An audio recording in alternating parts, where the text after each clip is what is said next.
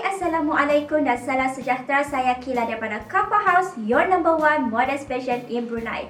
Alhamdulillah, hari ini Kila akan share tentang tips penjagaan baju warna putih agar tidak luntur.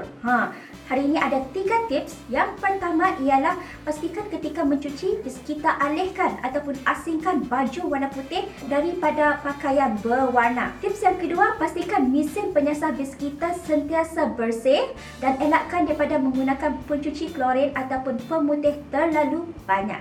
Dan akhir sekali ialah pastikan ketika menerika jangan biarkan temperaturnya terlalu panas. Okey, sederhana sahaja agar baju warna putih itu tidak bertukar menjadi kuning-kuningan. Okey, itu saja untuk minggu ini. Harap bermanfaat. Assalamualaikum.